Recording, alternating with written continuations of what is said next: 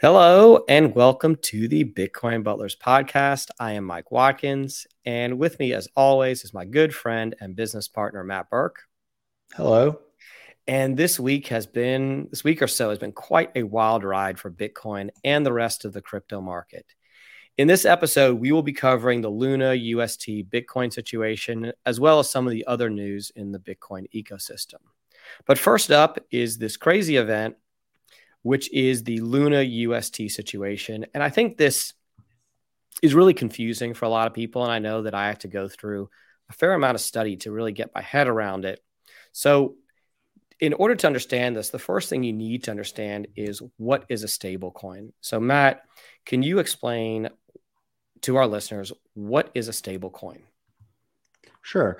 In general, a stable coin is a digital dollar. That's the easiest way to explain it. It's a way for you to store value that is not going to be fluctuating like other cryptocurrencies. So if you are putting money onto a cryptocurrency exchange with the intention of trading different tokens or buying and selling, Bitcoin, whatever it is, converting it into a stable coin allows you to keep your dollars digital. So you don't have to move money on and off from, fiat into crypto in order to be able to do those transactions. So it's just a way to keep money on the sidelines that is not going to go up or down in value, and to be able to enter into other assets quickly.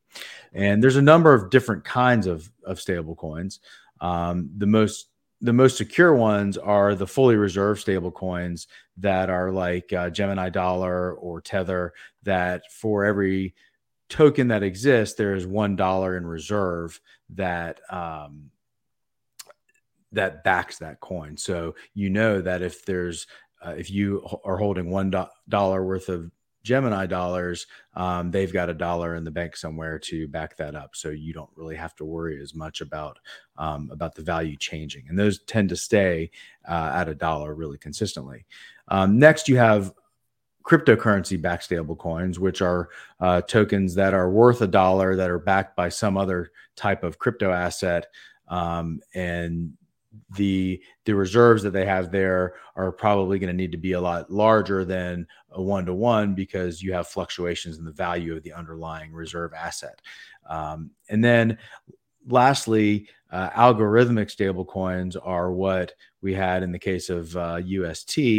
And that is a coin that is really managed by kind of smart contracts and computer code that manage the circulation and the supply of that stable coin. And in the case of UST, you had its kind of partner token called Luna, which is part of this Terra network, that allowed you to move between Luna and UST at a dollar for dollar basis, meaning that you can always swap one UST token for $1 worth of Luna. So in theory, if the price of the UST were to go down, you could then have an arbitrage there where you could swap that out for Luna. It would actually destroy that stable coin, and that would keep the price theoretically at $1. So to reiterate some of the things you said, a stable coin is basically I'm going to call it a digital coin that's always supposed to be worth $1 for the sake of this discussion. The price doesn't really go up. It doesn't really go down. It's supposed to be a dollar coin. It's just supposed to be a US dollar represented in some kind of form of cryptocurrency, right? Yeah. And these stable coins pay, depending on the coin, different interest rates. In the case of UST, they were on something called the Anchor Protocol, and that paid a stunning 20% interest rate. That's right. And that 20%, and this is pertinent to what happened is that 20% was almost like a teaser rate. They put it out there, and Anchor was part of the Terra ecosystem. And I believe that 70% of the UST that was in existence until sometime last week was deposited into Anchor, where they were paying yield of 20% APY for all of the UST that you deposited into that Anchor platform. And what they were doing is turning around and loaning that out to other people and paying interest on it, which, it was a teaser rate, but anytime someone's offering you 20% for basically just making a deposit at a bank, it does raise some questions immediately, at least in my mind. Why is any institution willing to pay you 20% for cash, essentially? Right. Why is the bank paying you 0.5%?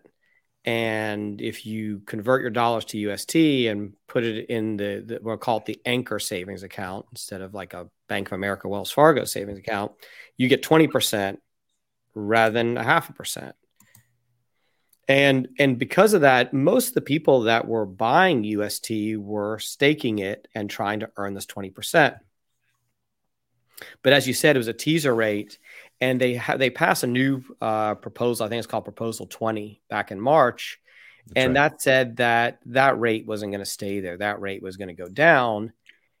And subsequently, when that rate started to drop, people started pulling their money out of UST. Yeah, so I'll pull up the slide that shows a little bit of this. And so the chart on the left here shows the top line is the deposits of UST and Anchor compared to the loans outstanding. And as you can see, over the course of the last several months, the deposits into Anchor, kept going up and up and up, and then just fell off the face of the earth. People just started pulling their money out of Anchor once they realized that interest rate was going to go down. So there was another element we didn't discuss with this, which is that as part of this protocol, it was called the Luna. I think it's called the Luna Foundation Guard, LFG. That's right, LFG. They were going to buy about $10 billion worth of Bitcoin. I think at the time this happened, they had bought about 2.3 billion or so. And the idea behind it was that was also part of their reserves. But what ended up happening, well, I think we should take a step back and also talk about how this swapping works, because the Bitcoin plays a role there. So the idea was that if UST ever fell below $1, let's say UST fell to about 90 cents, then investors... Well, let's say 98 cents, because that's what initially happened. Sure.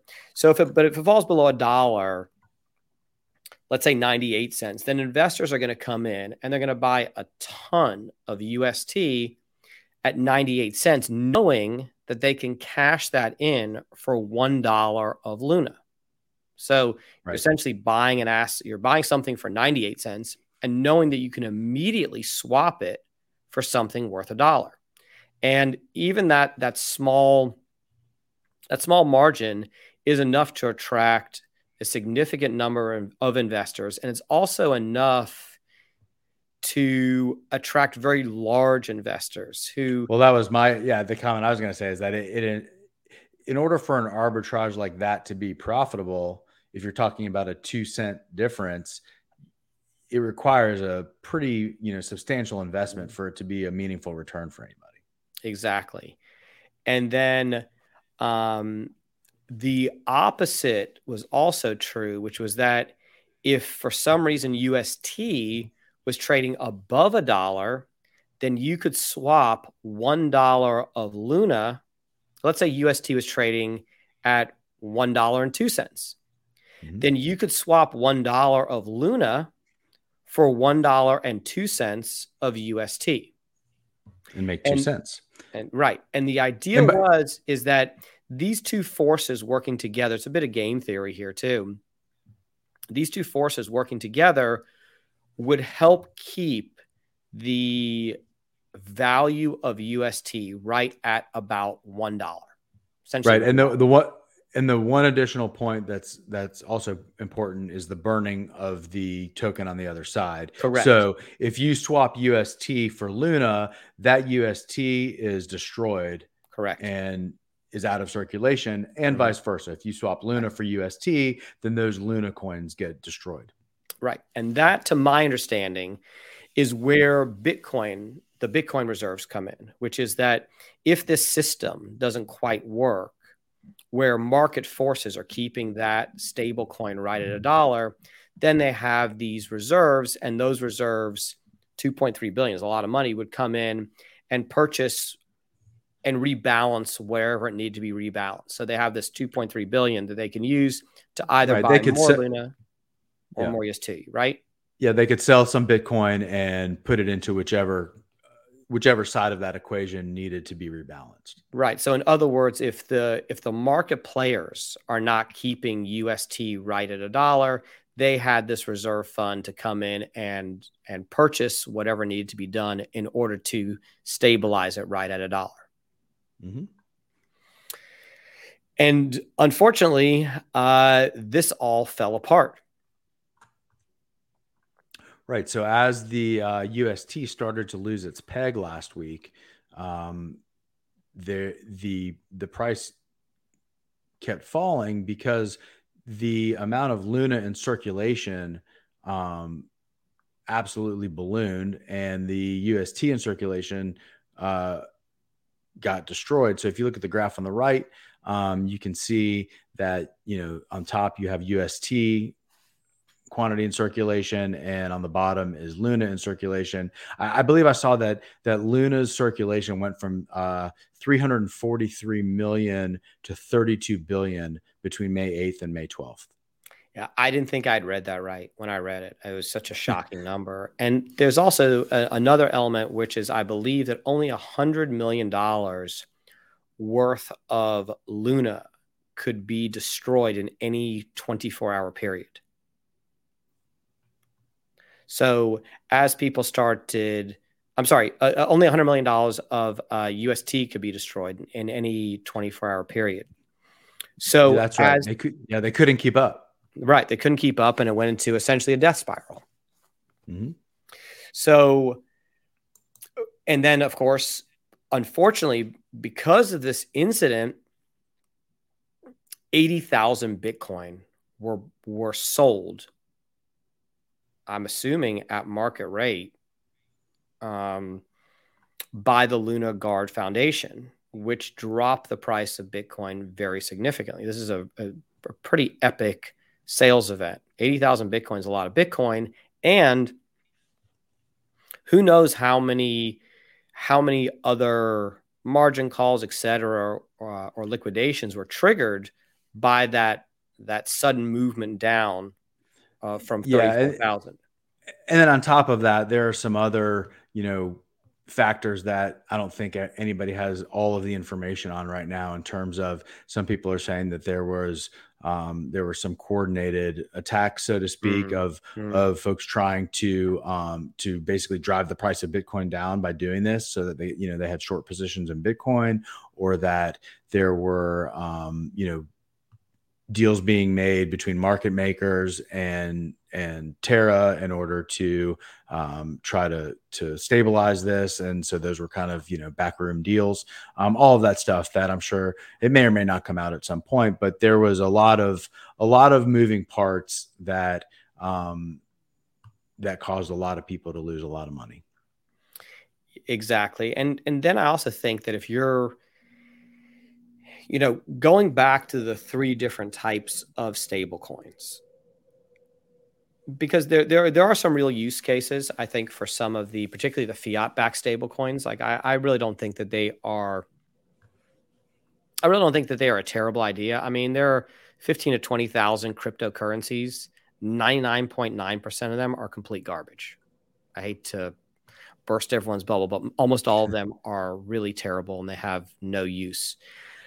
But a stable coin that's backed by dollars, essentially by the actual underlying asset, does have a use, because you're able to keep your money in what I'm going to call the crypto space, rather than going back and forth between legacy financial institutions. Right. Now, Look, it's the same. It's a Chuck E. Cheese token in the same sense. You go to Chuck E. Cheese, you put $20 in the machine, you get 20 tokens. It's still worth $20. It's the same basic idea. Exactly. And then when you go to the cryptocurrency backed stablecoins, well, now you've introduced a new level of risk, because the cryptocurrency that is backing it is going to have a significant amount of volatility regardless of what coin is backing it, which is the reason why you have to have much more in reserves than you would have for a fiat-backed coin. Because for a fiat-backed stablecoin, if you have 1-to-1 in reserve, you're in great shape. Mm-hmm. For, let's say, a crypto-backed coin, you may need 2x, 3x, or 4x in reserve to allow for the fluctuation in price of the crypto asset. And then when you get into algorithmic stable coins, especially those that pay 20%, I think most people should see like some really significant warning signs, because there's an old saying, it's kind of a cliche, but if it sounds too good to be true, it probably is. And 20% interest on your money for what's considered kind of a no risk kind of asset, where your asset's not supposed to go up in value. So 20% on a savings account, you have to ask a lot of questions. Where's this 20% coming from, and how safe is this money? And I mean, even if it's 10 or 15%, you're still talking about, that's compared to, like you said, you're lucky to get 0.5%, 50 basis points in a savings account at a bank. Right. And then when you think about what the algorithmic stable coins are, is that you have these two assets, which is UST. I'm going to consider that an asset, and the other one's Luna. But neither one of them, well, let me put it this way. Either one of them could go to zero in an instant. There's nothing stopping either one of them from going to zero at a moment's notice. And that's essentially what happened here. I mean, I think Luna right now, I don't keep up with the price, but I know it's trading for a fraction of a penny. It's basically at zero. It's basically at zero. And its high was, I think its high was 116 or so. And I think at the beginning of the year, do you know what it was? I know it was at like around, I want to say it was around 60 when all this started to happen. Yeah, I thought it may have been 80. I'm not sure, but it's in that same range. So, I think that a lot of people got hurt here. I mean, there was over $1 billion involved here. I don't know the exact number, but I know a lot of people got really hurt. And that does lead us to, I think, a number of lessons from this. One is that Bitcoin is not crypto. Bitcoin is Bitcoin. It's a unique asset. It's not like anything else in the crypto space. I know it gets lumped in there. And I also know this is one of your pet peeves, that Bitcoin is not crypto. Yes. Bitcoin is Bitcoin. And crypto is a totally different world. It's there. That's a long discussion of what the difference is between Bitcoin and crypto. But this did impact Bitcoin, and it did impact the entire space, which is why we're discussing it. And I think that in some ways, depending on how you look at it, this is a pretty good testament to Bitcoin, meaning you had an enormous amount of Bitcoin that was sold unexpectedly, somewhat violently, for lack of a better term. Yeah. And Bitcoin's still around 30,000 a coin. So it took Bitcoin took a really kind of unique and unexpected beating out of nowhere, where you had market forces that had nothing to do with Bitcoin. And it held up pretty good. I think it's kind of impressive. I'm totally impressed by it. I think that it was a sign that Bitcoin really is anti-fragile. I mean, it is able to withstand a lot of pressure. There could have been much more blood in the streets with Bitcoin if it wasn't as strong as it is. And I think that's really a testament to the asset itself. Well, clearly, once it hit, there are certain levels in the 20s, 27, 28, 29, where buyers were coming in. I mean, every transaction has to have a buyer and a seller. And realistically, there were buyers there. And that leads us to, I think, a bit of the next analysis that we did, which was taking a look at all of the FANG stocks. Here, I'm going to pull that up. So the FANG stocks are Facebook, Apple, Amazon, Netflix, and Google. I also added into this Microsoft and NVIDIA. NVIDIA is a company that I looked at that I thought should have been in that category maybe around 2018, 2019. It failed just a bit for me, but I just was curious how it performed because it had been on my radar before.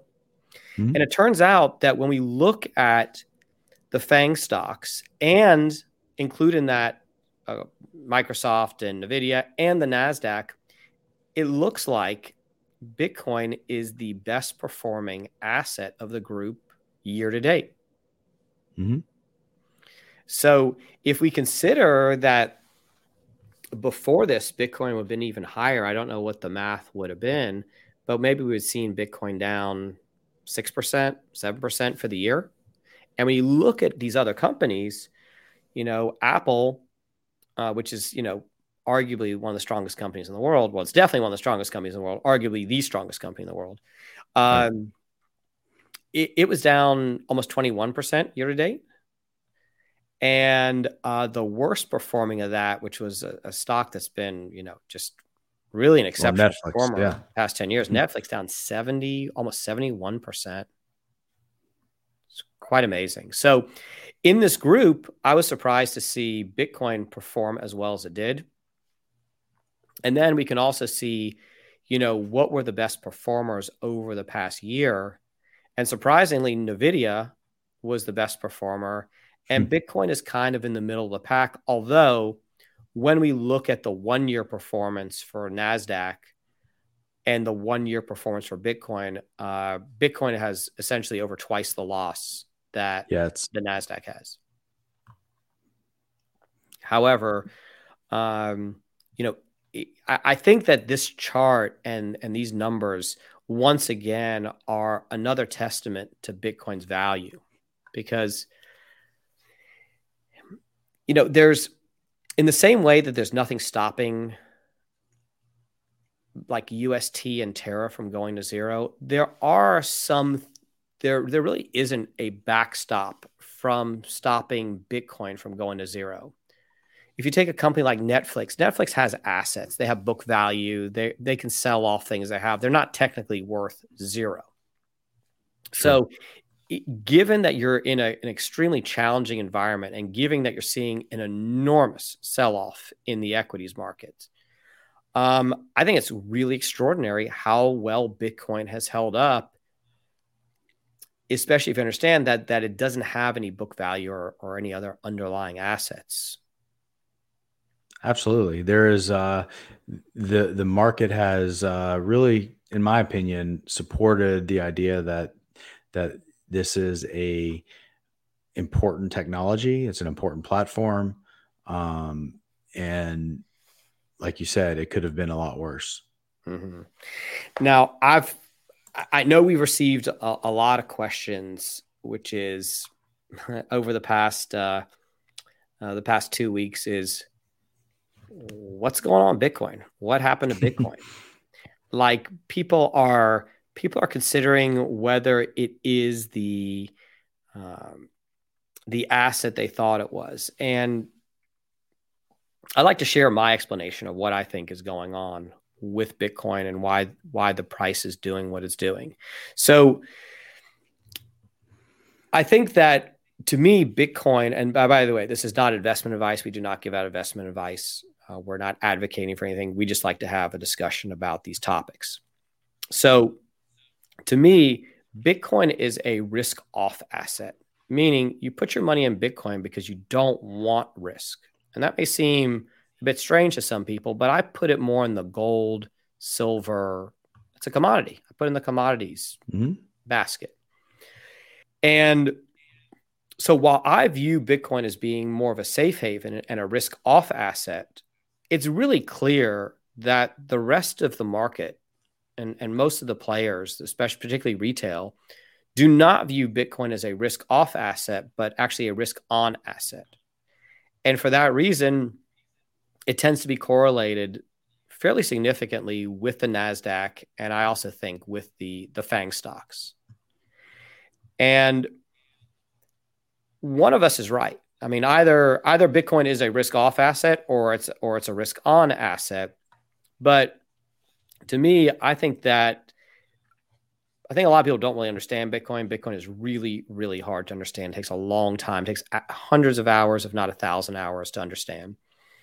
And so for people who don't understand it, at first glance, it looks like a risk on asset. It just looks like a particularly speculative investment. Yeah, like a tech stock, or like you said, like the NASDAQ, which is a basket of tech stocks essentially. And it does seem to correlate with that for the time being. And, we've seen a few instances of where it's been less correlated, but even just this past week when it ran back up into the mid 30s, that was really tracking with a good day in the stock market. Yeah, and I don't know when it's going to come back around. I don't know when it's going to come around that people actually view Bitcoin as a risk-off asset. And it's also possible I'm wrong, that it's not. But if you understand the mechanics of it, you understand what it really is, it's hard to argue it's anything but a risk-off asset. I don't know what your thoughts are on that. No, I agree. I think that there is the idea that it is a store of value, that allows you to keep your value for a long period of time. I think over time that will come to fruition. I think that it's hard to argue that you've got an asset that once kind of the price discovery of it is over, there's no leakage in it. There's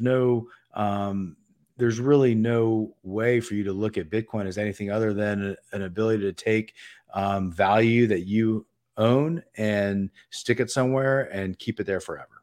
Mm-hmm. And I think, one of the reasons that gold has had value, I think there are two reasons that gold has had value.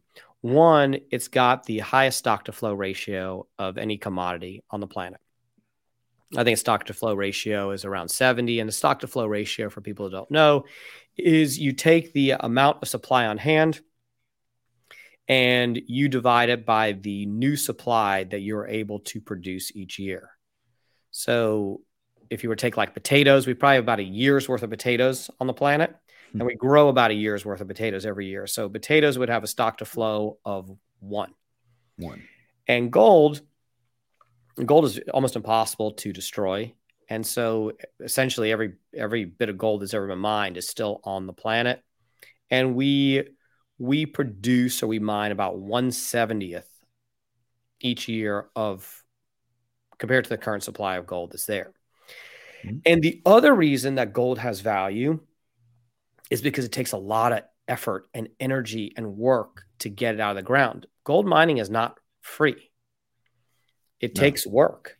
And so what you're essentially doing is you're trading in, let's just say for your job, you dig ditches, a really difficult job.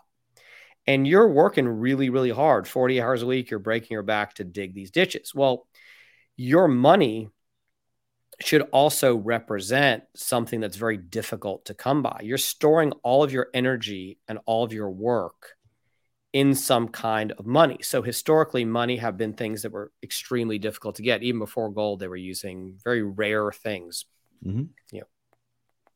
teeth or whatever kind of things people could get their hands on, gold, glass beads, depends on the place, limestone. So gold is really storing your energy and your work. And the reason it has value is because it's very, very difficult to produce more gold. Now, the opposite is true with fiat money. If you have, let's just say, for argument's sake, $1 billion in fiat dollars, and you want to create another $1 billion in fiat dollars, you pretty much can press a couple buttons on a computer and all of a sudden you've got $2 billion. It doesn't take extra work. If you've got 1,000 pounds of gold and you want to get another 1,000 pounds of gold, it's going to take an enormous amount of work to get that out of the ground. It's going to be very expensive. It actually holds value. And Bitcoin has a similar thing there where the proof of work of Bitcoin, and we should probably get into that in a different episode, but I was just thinking about this earlier today, the similarities there and how every Bitcoin that's mined took an enormous amount of work to be mined. I mean, takes energy, yeah, hundreds of thousands of computers, an enormous amount of energy. And that's why it is a commodity like that. And that's why it can be a good store of value. So just a random thought that I was having earlier today, I kind of had a little epiphany as far as, how you work and you put time and effort into something and you want to preserve that energy and that effort into something that can't just be easily counterfeited like fiat currency. Right.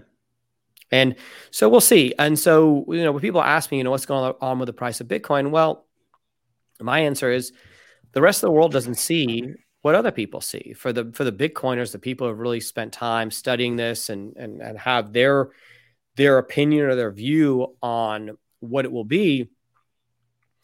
Very, very few people understand that. Now, if you go to like a Bitcoin conference somewhere, most of the people in the room will understand that. I think most of the people in the room would be somewhat like-minded, but the general public does not understand Bitcoin. And so for the people that do understand it, they're just kind of there first. And we see this with investing everywhere. There are people that, I was talking to a friend of mine today, and he was telling me that he went to lunch with a stockbroker friend of his, had been their stockbroker for their family for like 30 years. Like a dad was using him as a stockbroker.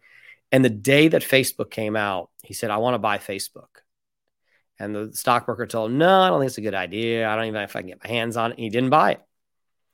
And so my friend saw something that the stockbroker didn't see. And this is what we get in investing all the time. Some people see things before others. So when people say what's going on with Bitcoin, my simple answer is that people don't really understand it, and they don't really understand that it should be viewed as a risk-off asset, not as a risk-on asset. And yeah, and one thing related to that, and back to your gold example, is that you do hear comparisons to gold. I think there are some very good comparisons to gold as it relates to Bitcoin in terms of the type of asset and the idea that it does require a lot of energy and effort to mine gold, just in the same way that it requires energy to mine Bitcoin. What I think one of the key differences is, and I think over time this will become more of a factor, is that with gold, if the price of gold starts to go up, the gold mining companies just deploy more miners and they work faster and harder to get more gold out of the ground faster. And so that they can sell it at the higher price.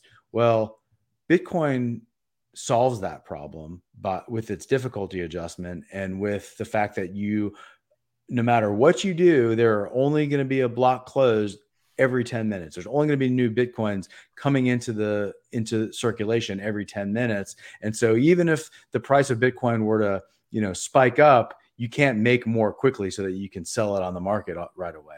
And you can do that with gold. So in my opinion, that's one of the key advantages of Bitcoin over gold, aside from some of the clear advantages that Bitcoin has in terms of portability and the self-auditing blockchain and all of that kind of stuff. But I think that over time will really kind of cement it as something that's a better alternative to gold. Yeah, and all that, I agree with all that, but I think that if I was going to summarize, why is Bitcoin trading at 29,000? Why isn't it trading at 290,000? And my simple answer is people don't really understand it. The world doesn't really understand Bitcoin. And I would go even a step further and say that a lot of people who know about it only know about it because they hear negative things about it.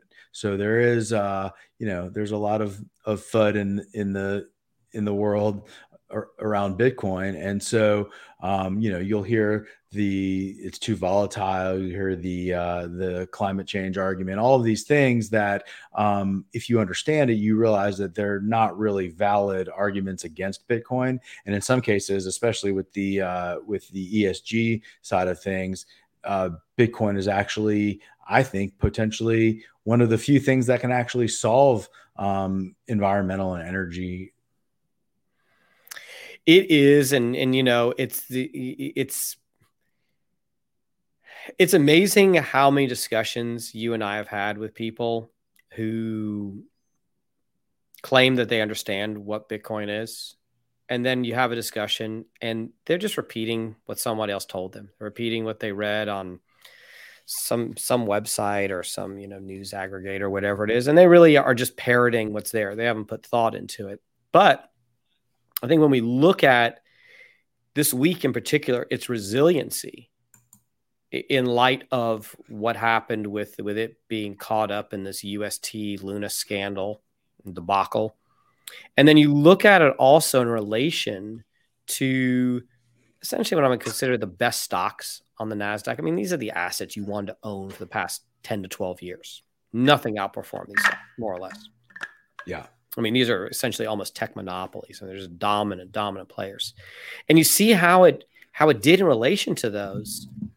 I mean, I'll tell you this, that if you were to cash out of everything on December 31st, 2021, and you had a crystal ball that would tell you what to do with it, where to put your money, based on this group that's there for middle of May. So 4.5 months later, right? If you had that crystal ball, what you would have chosen is Bitcoin, because it's performed better than any of those other assets since December 31st, 2021. Or you could say it's lost the least, but yes. It's lost the least, and that is something. Investments go up and down. Yeah. I mean, well, it's not that. I mean, given the current environment, I think it's unrealistic to think that it's going to spike in price, that it's going to go up. Now, I think it should, because I consider it to be a risk-off asset, that, this is where you put your money when you want to be more safe. But the reality is that is not the situation right now. So, right. All right. Well, let's move on quickly to some of the news for the week. Yeah, I think the theme on our next few slides that we'll run through quickly really have to do with spending Bitcoin. I think there is another one of these things you hear all the time for those that are not in favor of Bitcoin. Say, oh, well, you can't spend it. Nobody buys groceries with Bitcoin. It's too slow. It's too expensive, whatever it is. But what you're starting to see is a lot of different types of organizations, institutions that are now accepting Bitcoin as payment, or and maybe other cryptocurrencies as well, but Bitcoin included. And so here we Bentley University, which is a small, I think, business-oriented school in Massachusetts, is now accepting cryptocurrency for their tuition payments. Which, why do you think they're doing that? What's your guess on why they're doing that? Well, I'm not sure. I don't know a ton about the school. The one thing I do know is that it is a very business-focused educational institution, meaning that if you go there, you're getting some sort of a business degree. And so maybe because of the popularity of Bitcoin and crypto in general, you see people that are interested in that space that maybe have a history of dealing with different cryptocurrencies, wanting to get a degree from Bentley, and maybe the money that they own happens to be in the form of some form of digital money, and they've figured that if they accepted that as payment, they might attract more students. Yeah, I don't know what their actual reason is, but I could argue that why wouldn't you take it? Let's just kind of focus more on Bitcoin. But if you own a business, why wouldn't you take Bitcoin? You can always convert it to whatever fiat currency you want almost instantly. It's not difficult to get the payment rails set up. There are lots of them out there.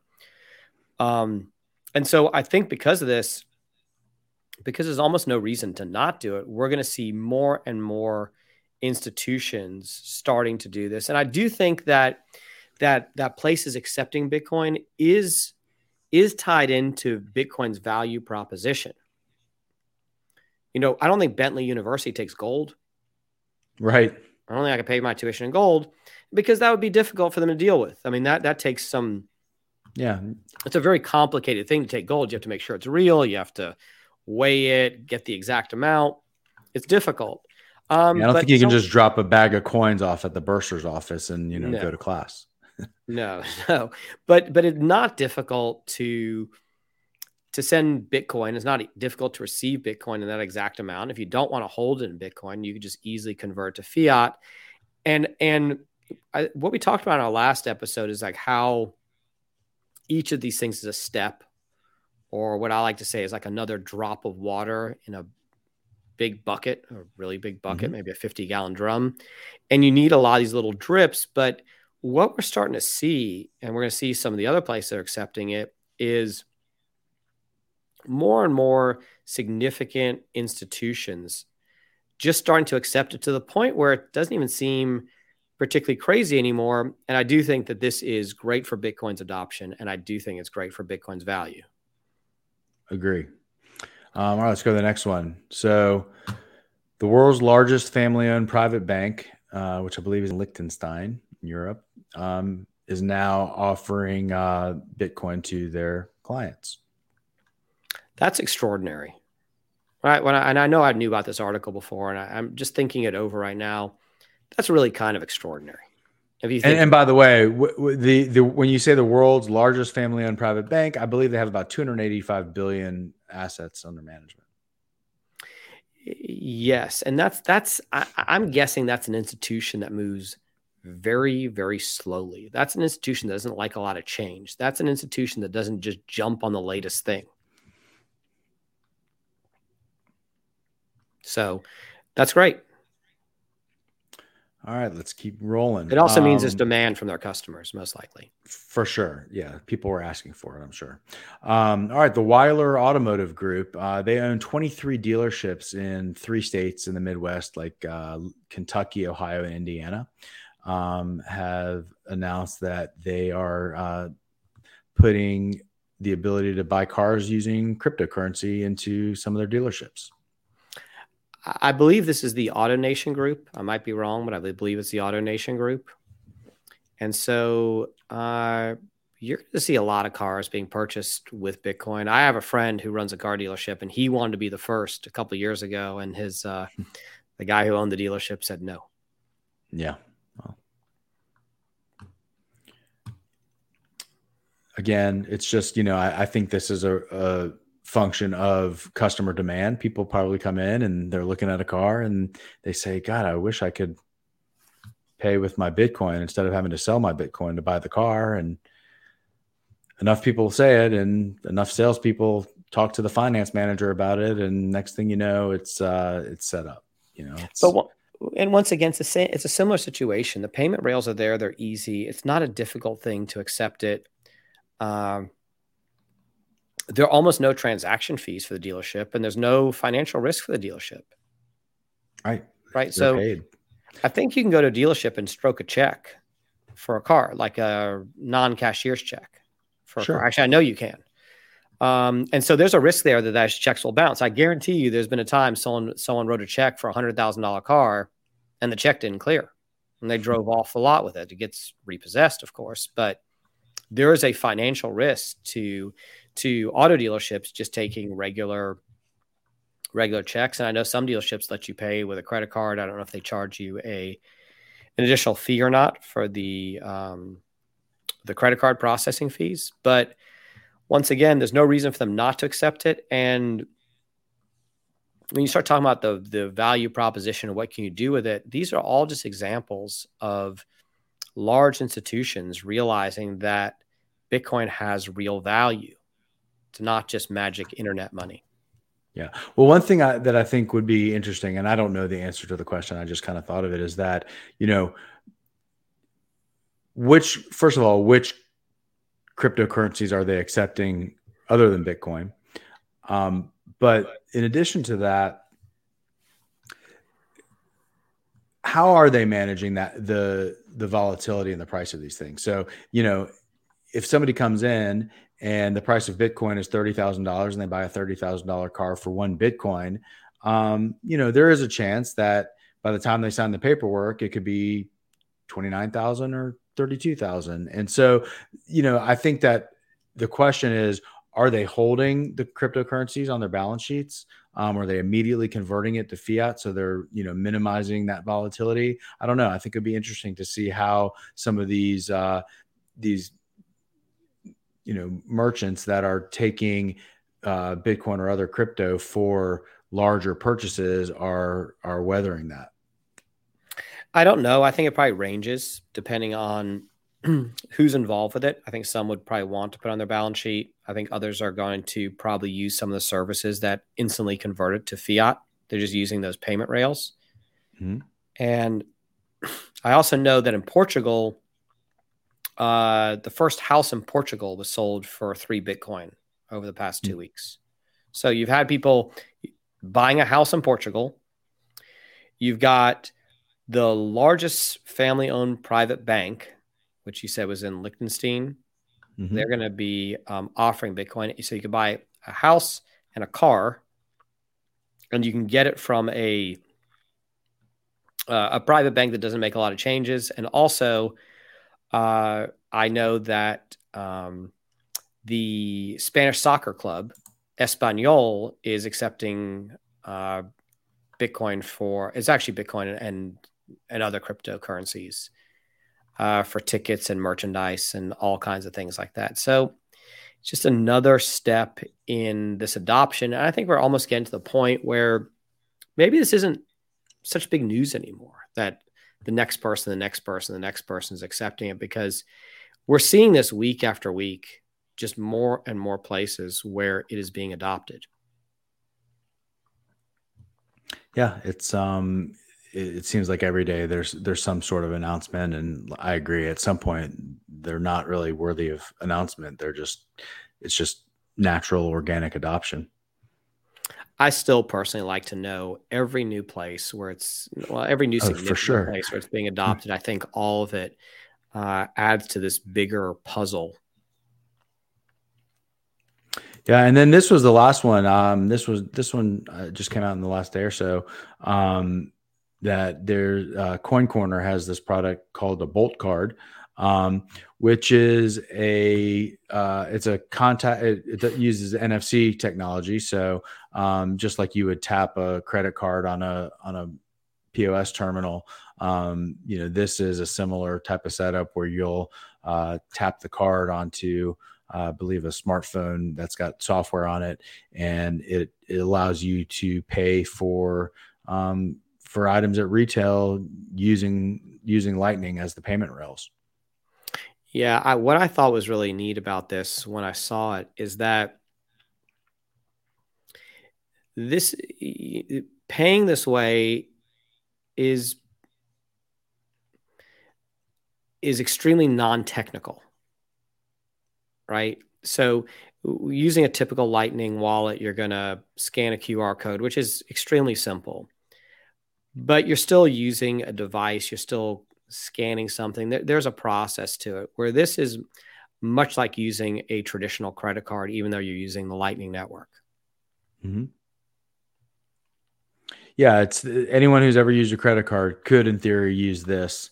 I think this one, once I looked into it, I wasn't quite as excited about it as when I initially saw this, the headline.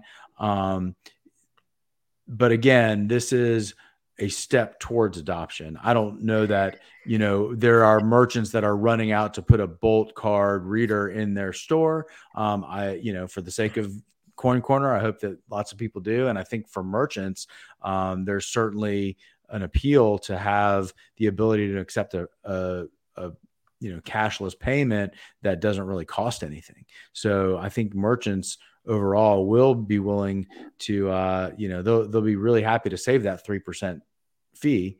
And so I think that it's got, great potential. I think there's still things to work out there in terms of, I don't think you can connect that card to, for example, a Lightning node on Tor where you're able to spend your Lightning sats, anonymously, that kind of thing. I think, some of those things, as far as the actual users that are, more hardcore Bitcoiners, they're going to want to see that type of ability in terms of overall adoption of Bitcoin. But again, I think it's just really cool that now you've got another alternative in the market. I mean, obviously, what Strike is doing is another example of this type of thing where you're just using Lightning as the payment rails to be able to pay for anything in any currency anywhere. And it's really pretty extraordinary that you've got this technology that's, evolving this fast.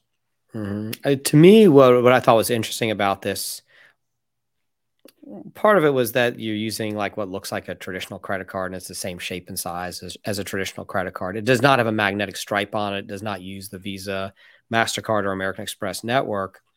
But what I thought was interesting about this is that it uses NFC, near field communications, and all your smartphones have NFC built into it. And so I think that if you kind of look out a bit and you say, okay, what's it going to be like to pay using the Lightning Network 5 years from now? I can imagine something where instead of using this QR code and scanning QR codes, you're just going to go to whatever point of sale terminal. You'll put your phone near it or your watch near it. Yep. And it will just pay it, because that's essentially what we're doing here. Or you could do something where you put your phone near it and maybe the total for the transaction pops up on your phone, and then you approve it.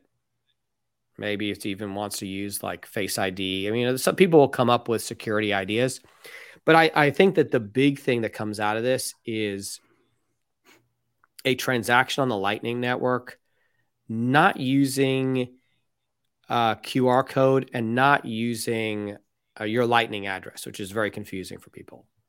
Sure. Right. So it's just a very easy, quick payment technology. You touch a card to something, you're done. You don't line up a camera. You don't have to do anything else. And this NFC technology, I think, is going to move. It's going to be used on the Lightning Network, whether it's on your phone, whether it's on your watch. I don't know. Yeah. I don't think the card is really going to survive, but I like the idea of using NFC. But the card is just a mechanism. You could have the same thing, like you said, with any NFC-enabled device. One thing I was also going to mention that is somewhat of a correction from a prior episode is that when you talk about, these types of payments, you're basically talking about debit card transactions. You're talking about, spending cash that you actually have, not putting a charge on a card that you're going to pay off later. And when we talked about that initially after the Bitcoin conference, as it related to Lightning, I was a little skeptical about that piece of it because of the idea of, are people really going to be willing to give up their credit cards that they don't have to have the money sitting somewhere to make a payment? And, after looking into it, it turns out that 2/3 of all of the card payments are debit card transactions. So you're talking about a large percentage, a large majority of card transactions that are going, over the existing Visa, MasterCard, Amex, Discover networks that could easily go onto a virtually free network for the merchant. A lot of change coming for sure. Just a lot of change coming. It doesn't happen overnight, but you can look out in the horizon and see that things are going to look quite a bit different in 5 years and radically different in 10 years. Absolutely. My opinion. So, Matt, with that, can you tell people how to find us? Absolutely. You can come to our website, btcbutlers.com, on Twitter at btcbutlers. Our DMs are open there. You can email us at info@btcbutlers.com. And if you enjoyed this podcast, please subscribe on YouTube. Give us a like on your various podcast platforms, whether that's Apple, Spotify, whatever. We're all there, and we would love to hear from you. We'd love to have you reach out to us with any questions. And as always, Bitcoin Butlers is here to help you implement Bitcoin best practices, whether that's buying, coming up with a storage plan, and most importantly, our sovereign inheritance planning process that allows you to put an inheritance plan in place for your heirs to be able to access your Bitcoin and other digital assets and other analog assets after you've passed away. We can help with any of that. We'd love to hear from you. Thanks. All right, Matt, thank you very much. Until next time. Have a good one. You too.